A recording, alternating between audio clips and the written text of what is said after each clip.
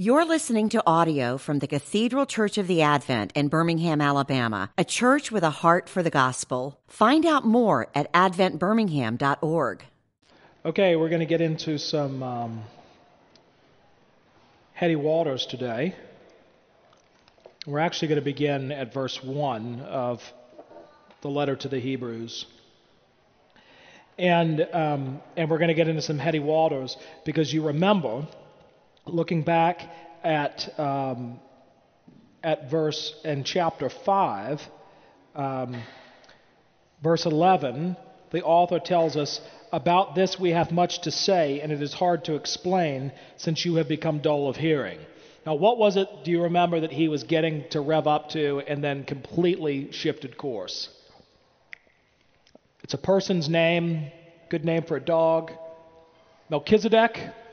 Right, he was talking about Melchizedek, and what does he say? He said, we're going to hold off on that, and then he starts talking about spiritual maturity, and he does say, we're going to get back to it.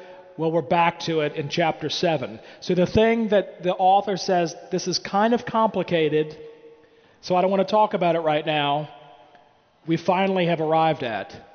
And so it's a little complicated, but I think that all of y'all, most of y'all, I only see a few people who won't be able to handle this intellectually, you'll be able to track with me. Okay? Let's pray. Our God and Heavenly Father, we thank you that our Lord Jesus Christ has come into the world and now reigns as our great high priest. And we pray that you would open the eyes of our hearts that we might understand what it is you're saying to us, Lord. For if we cannot understand it, it's because we are dull of hearing, not because what you're saying is complicated. And so, Lord, uncomplicate our ears and our hearts and our minds that we might see you as you are. In Jesus' name, amen. Okay, I'm going to read the first 10 verses. For this Melchizedek, king of Salem, priest to the Most High God, met Abraham returning from the slaughter of the kings and blessed him.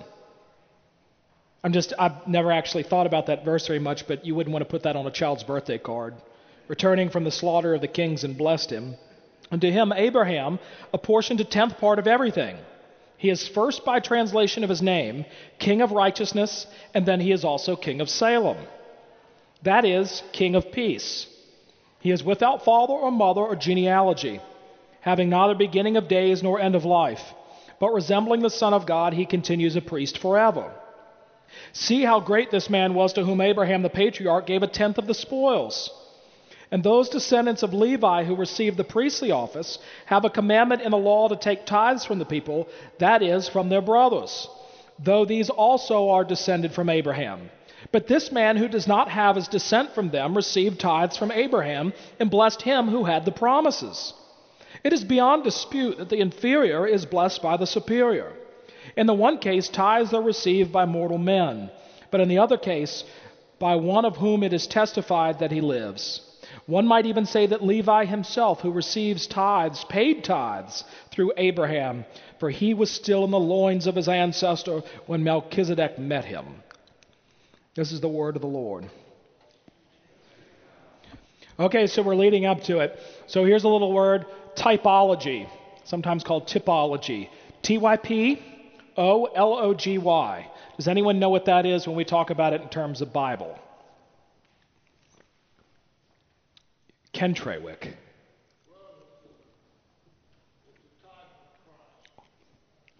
A type of Christ.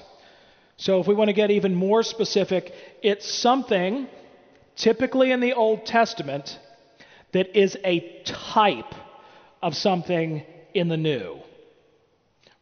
The type is in the Old Testament, typically, and the antitype is in the New. Let's give an example of this. If you have your handy Bibles, you might want to look at this. Don't hold off on this one. Numbers 21. Numbers 21.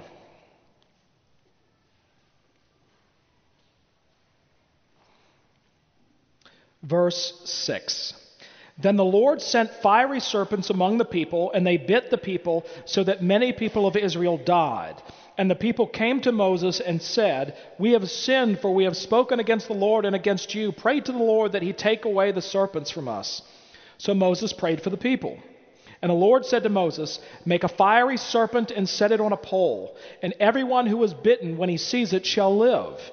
So Moses made a bronze serpent and set it on a pole. And if a serpent bit anyone, he would look at the bronze serpent and live. What is the type? That's the antitype. But the type is the serpent on the pole, right? And now give me a little bit of a Reader's Digest. What happened in what I just read?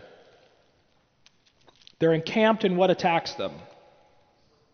Serpents. And they ask Moses, "Pray for us." So Moses prays, and God directs him to do what? Bronze serpent on a pole. And how is it that you get healed if you're bitten by a snake? You look to it, right? You look to it. Okay.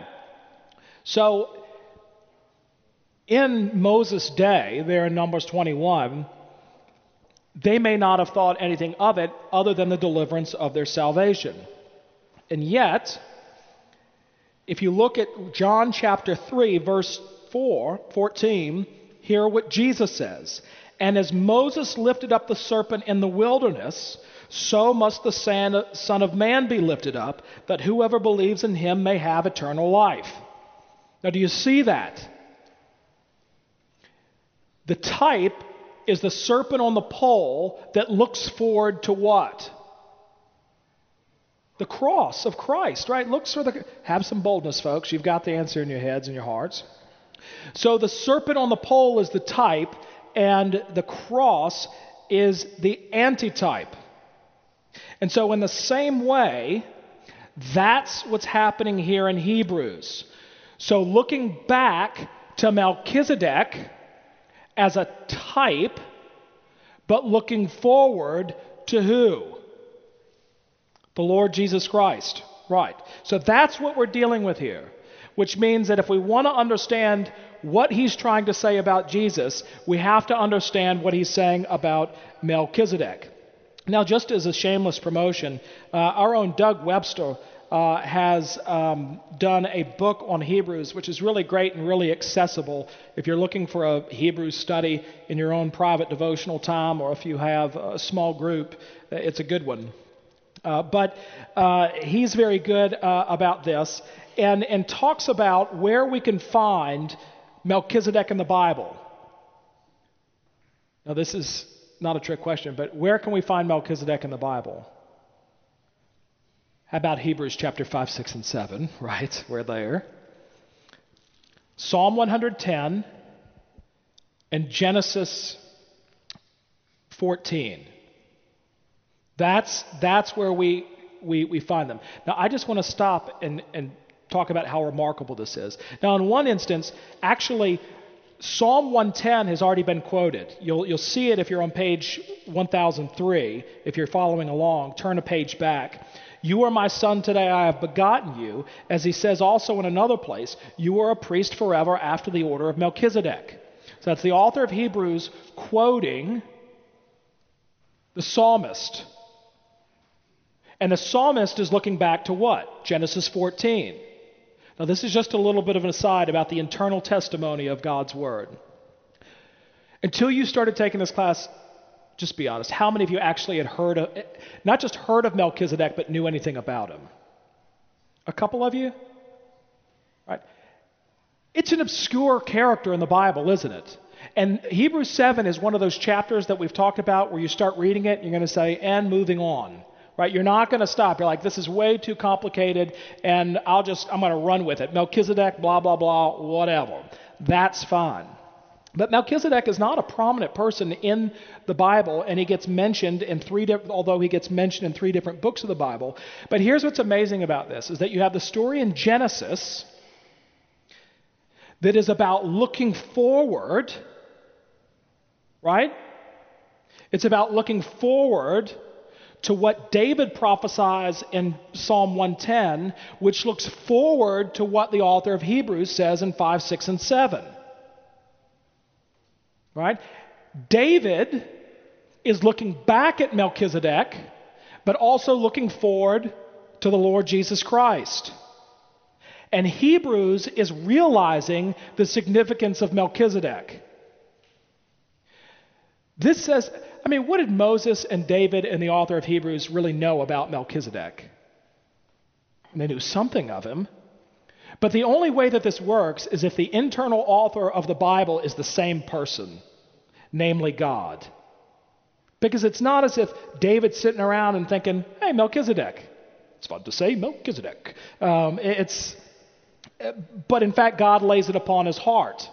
And even the strange interaction that we've read about in Hebrews 7, that is a digest form of Genesis 14, is a strange thing, what is happening in Genesis. And so there is no, when people say, well, this group of people got together and they just included in the Bible what they wanted to include, this would take some effort to get this kind of stuff out, where you can get the author of Genesis, Psalm 110, and Hebrews working together.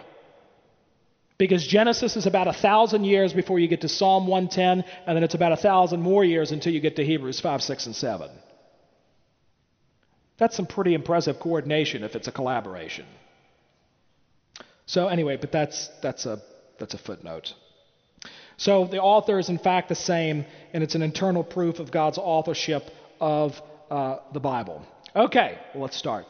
If you want to know what the author of Hebrews is trying to say, you can take the first part of verse 1 in chapter 7 and the latter part of verse 3. For this Melchizedek, king of Salem, priest of the Most High, moving down to verse 3, having neither beginning of days nor end of life, but resembling the Son of God, he continues as a priest forever.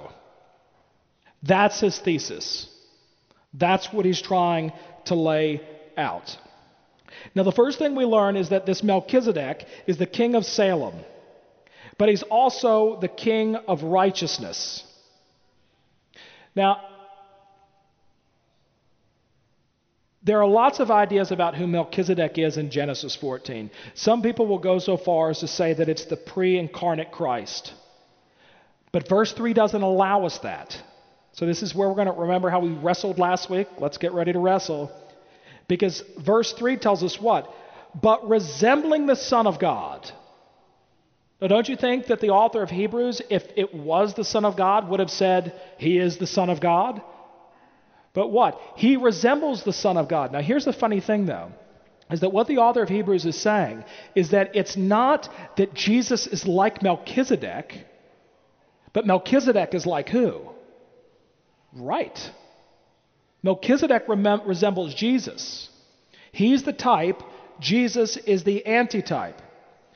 And he runs with it because he starts talking about he's the king of Salem and he's the king of righteousness. And he even does some translation for us. What's the word Salem mean in Hebrew? Shalom? Anybody? Peace. He's the son, the king of peace and of righteousness. Now, when you start to learn about this kind of stuff, your eyes begin to be open and you have a greater appreciation to hymns, especially, that you've sung your entire life and wondered, what does that mean? Where do we hear, and you've all sung it 1 billion times, righteousness and peace? Hark the herald angels sing, right? Right? So Charles Wesley is actually taking Hebrews 7 and applying it to his sermon, that the Lord Jesus Christ is the King of righteousness as well as the King of peace. And so he's not the pre-incarnate Christ, but he's like unto it. Okay, now you say that, Andrew, but wait a minute, what does the author of Hebrews say in verse 3? Someone read that for us.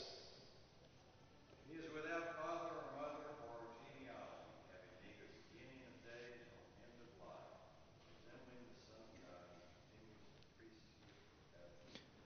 forever. Okay, so if he's not the pre-incarnate Christ, and the author of Hebrews says, and he's echoing Genesis, he doesn't have a mother or a father, and he has neither a beginning or an end, then who in the world is this guy? Now here's where the Hebrews The Jewish Christians have a leg up where we don't. Because we look at that and just read it at face value and don't understand what the author of Hebrews is saying. Because the priesthood in the Old Testament is dominated by the Levitical priesthood. Right? What's that? They have to be from the tribe of Levi, descended the Aaronic priesthood. Right? So if you are a priest, or if you're going to be a priest, you have to actually prove your genealogy. And they were so serious about this that if you turn to page, you don't have to turn to page 390, but Ezra chapter 2, man, you can see what I was up to this week. Ezra chapter 2, verse 62. This has been a lot of fun, but it's also been a giant headache.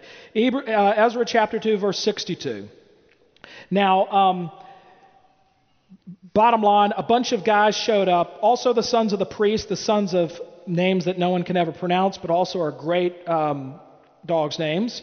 Get to verse 62. These sought their registration among those enrolled in the genealogies, but they were not found there, so they were excluded from the priesthood as unclean. So these guys showed up and they said, we're descended from Levi. We're to be priests. And what do they asked? Show us your birth certificate. Show us your papers. They weren't able to produce them, and so they said, back of the line. Right? You're not able to function as a priest. They kept track of this stuff, and tedious and detailed are understatements for it. And so simply claiming that you're part of the Levitical priesthood was not enough. You had to prove it. They didn't have ancestry DNA back then. You couldn't just do that. You had to have your papers. And the other thing so the one, you had to be able to trace your genealogy back through to Levi and the Aaronic priesthood. 2, the priesthood actually didn't begin for these men until they turned 25. And they would work as sort of apprentice, associate types, and they really wouldn't take on a big role of leading corporate ministration in the temple until they turned 30, and then they had mandatory retirement at 50. So it was a 25-year gig. Your whole life led up to it at 25, and then after 50, you retired. You weren't doing it anymore.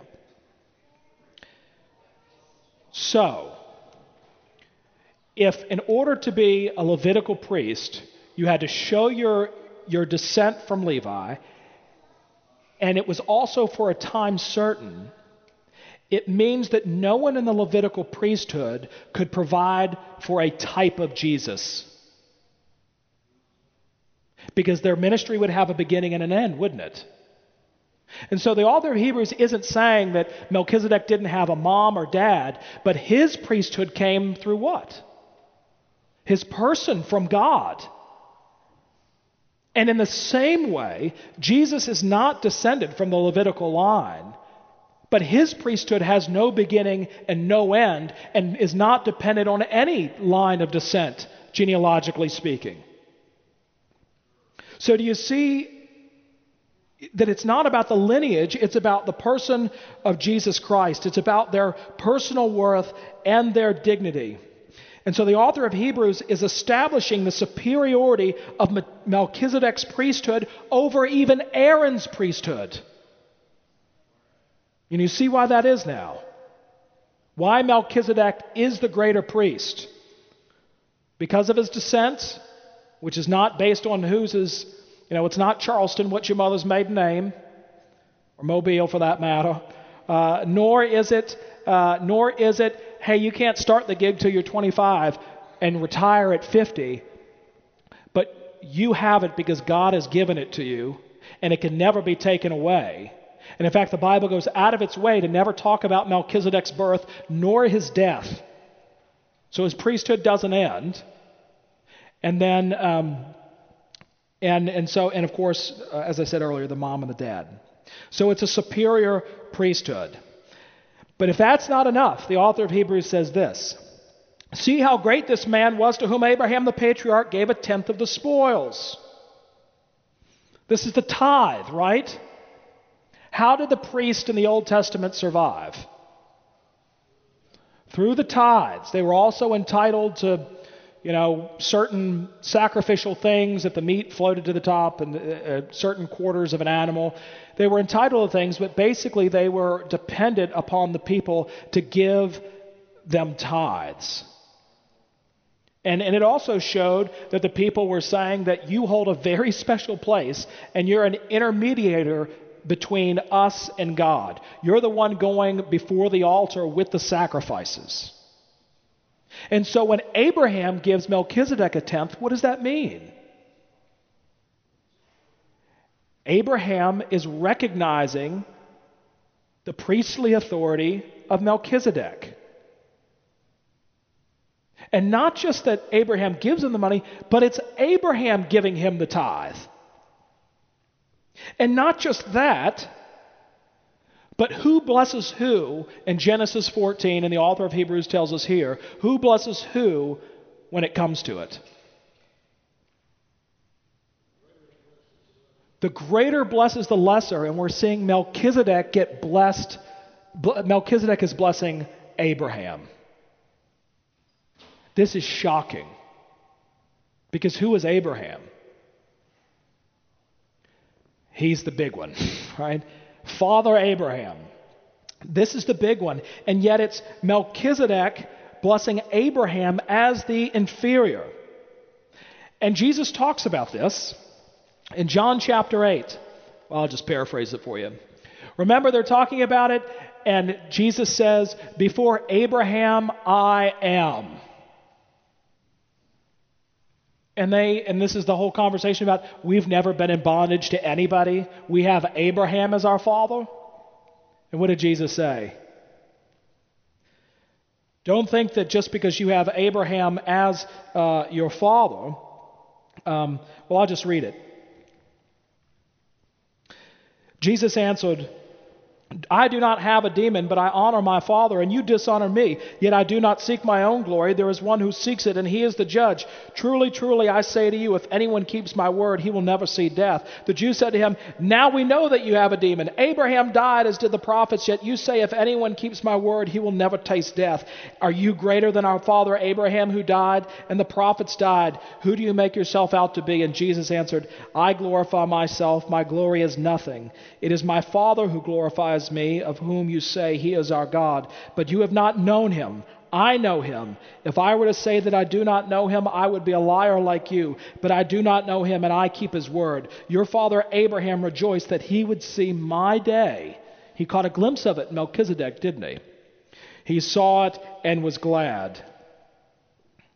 And so it's not enough to simply say that you have Abraham as your father, that Abraham is the inferior when it comes to Melchizedek. But remember, too, that the people that the author of Hebrews is addressing are Jewish believers. And in spite of all of this stuff, actually, before we get there, let's talk about the tithes. The author of Hebrews even goes further to say, one might even say that Levi himself, who receives the tithes, paid tithes through Abraham. For he was still in the loins of his ancestor. That's a really great line. I often tell my children, when you were in my loins, and before you were, loins of his ancestor when Melchizedek met him. And so the author of Hebrews is going through, it wasn't just Abraham, but Levi, who wasn't even around at this point, he was through Abraham paying, it was the priest paying Melchizedek. Now, why does all of this matter? Because these are Jewish believers that are really struggling. And like most of us that struggle with our faith, most of us didn't come from one organized religion to the next. Some of you may have. You may have grown up in a household that celebrated a different faith, but now you're a believer in the Lord Jesus Christ. Some of you may have grown up in paganism. Some of you may have grown up in just a sort of worldliness. Regardless of what you grew up in, that is almost always what you will revert back to when you backslide. And so for the Hebrews, their automatic reversion point is to go back to what they were doing as Jews. And what were they doing as Jews? Where were they putting their trust? In the priestly ministry of the temple. That's how one, and we're going to get, he eventually gets to why that doesn't work. But they had turned away, and now they were really struggling, and they were wanting to turn back to Jewish ceremonialism. They were being pressured to look back to the altar, to sacrifice, to incense, to bells. And the problem was in Christianity, they didn't have any of that. I know you'll say, well, some of us have that now. But in the early church, that stuff didn't exist. They didn't have any of that. And remember, in the early world, what were Christians accused of being? Atheists. Why were they accused of being atheists? Oh, you're a Christian. You're a Christian. Where do you go to meet your God? Well, we don't have a temple. You don't have a temple? Well, then, where do your priests work? We don't have priests. We have one advocate with the Father. He's our great high priest. No priest. Well, then who does sacrifices? Well, there was a once and for all sacrifice on a hill outside of Jerusalem, 50 years ago, that paid the price for our sins. No temple, no priest, no sacrifice. Y'all are atheists. Right? This was not just the Greek world, but this was also the Jewish world. And so when you're told your religion is totally backwards, you need the temple, you need the priests, you need the sacrifice, it's very difficult not to revert back to all of that. And that's the question that really is being asked. Now, I'm going to read to you from next to the Bible, the most popular piece of literature in the English language. It's been printed second only to the Bible. Can anyone tell me what it is? Pilgrim's Progress. Be honest, how many of you have actually read it, even just the first book? Oh, y'all are missing out. It speaks. It's the movie. The movie's coming out, David says, for all of you Americans. Lauren and I think I've told this before, but just aside, Lauren and I took a friend of ours who grew up Hindu, but she was Hindu like the Olive Garden is Italian, and was just kind of. And we took her to see The Passion of the Christ. And of course, the end of it is the empty tomb, but he's just been crucified, and the theater is completely silent. We're walking out, not saying anything, and Lauren asks Pooja, well, what did you think? And she says, I really liked it, but I thought the book was better. Anyway, so I'm sure the movie's great, David, but the book is much better. So just to give you background, because nobody reads it anymore, you have this man named Christian who has been pointed by, he lives in the city of destruction. He thinks it's all going to be destroyed. He leaves his family, his wife and children, in order to find a way to relieve him of the burden that he's carrying on his back and to go on to the celestial city. And this man named Evangelist tells him, there's a gate over there and you must go through it. So Christian makes his way to the gate, and it's this incredible journey, and as he goes along, he meets all kinds of people. Some very wonderful people like Faithful, but then other people, and you say this kind of stuff, but you don't know where you got it from. Mr. Worldly Wise Man, he's one of the characters. But as he's going along, he runs across two men, Formalist and Hypocrisy. So as he was troubled thereabout, he espied two men come tumbling over the wall, and on the left hand of the narrow way, and they made up a pace to him. The name of the one was Formalist, and the name of the other Hypocrisy. So as I said, they drew up to him, who thus entered with them into discourse. Christian asked, Gentlemen, whence came you, and whither you go? Formalist and Hypocrisy said, We were born in the land of vainglory and are going for praise to Mount Zion. Christian asked, Why came you not in at the gate, which standeth at the beginning of the way? Know you not that it is written that he that cometh not in by the door, but climbeth up some other way, the same is a thief and a robber? Formalists and hypocrisy said that to go to the gate for entrance was, by all their countrymen, counted too far about, and that therefore their usual way was to make a shortcut of it and to climb over the wall as they had done. Christian asked, but will it not be counted as trespass against the Lord of the city, whether we are bound thus to violate his revealed will? Formalist and hypocrisy told him that as for that, he needn't be troubled his head about it. For what they did, they had custom for and could produce, if need were, testimony that would witness it for more than 1,000 years. But, said Christian, will your practice stand at a trial at law? Formalist and hypocrisy told him that custom, it being of so long a standing as above 1,000 years, would doubtless now be admitted as a thing legal by any impartial judge. And besides, said they, if we get into the way, what matter does it make which way we get in? If we are in, we are in. Thou art but in the way, who, as we perceive, came in at the gate, and we are also in the way that came tumbling over the wall, wherein now is thy condition better than ours. Now, I might need to translate that. So formalists and hypocrisy have not come through the gate that has been specified by the leader of the celestial city and pointed to by evangelists, but they came over the wall. And when Christian says, I don't think that that's okay, what is their defense? We've got thousands of years of tradition that say that this is perfectly fine. They've created a false way, a robber's way, to try to get on the way to the Lord Jesus Christ. And that's actually the question that the author of Hebrews is asking. How do we draw near to God? What are the means by which we draw near to God? And what the Hebrews are struggling with, and all of us struggle with, and Mr. Formalism and Mr. Hypocrisy embrace, is externals. Well, I'm going to draw near to God by what I do, whether that be through the temple priest and sacrifice, whether it's the keeping of the law, or whether in our day and age we decide we're going to turn over a new leaf and I'm going to start going to church more.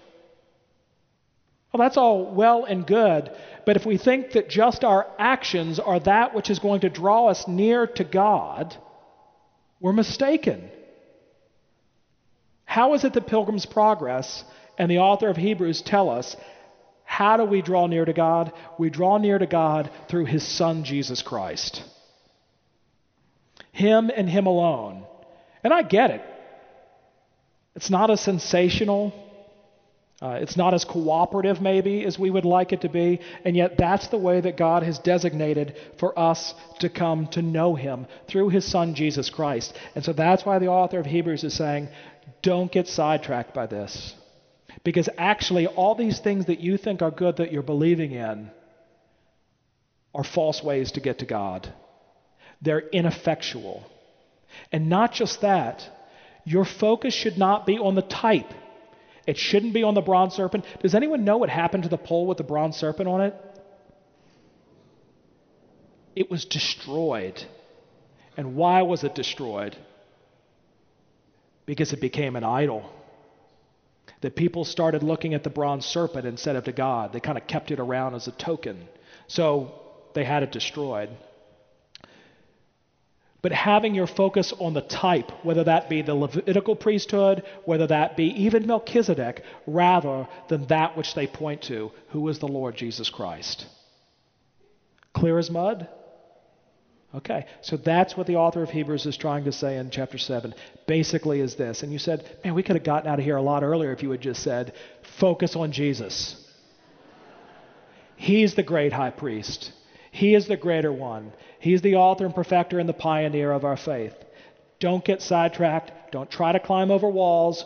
Don't go back, but move forward. We're going to heaven, and we want you to go with us. Let's pray. God, thank you so much for your word, and we pray that we would indeed turn to you and live, that we would not try to find false ways to get to you, but that we would come to you through your Son, Jesus Christ, who is the way, the truth, and the life, in whose name we pray. Amen. You've been listening to audio from the Cathedral Church of the Advent. If you live in Birmingham or find yourself visiting, we hope you'll join us for one of our Sunday services. Find out more at adventbirmingham.org.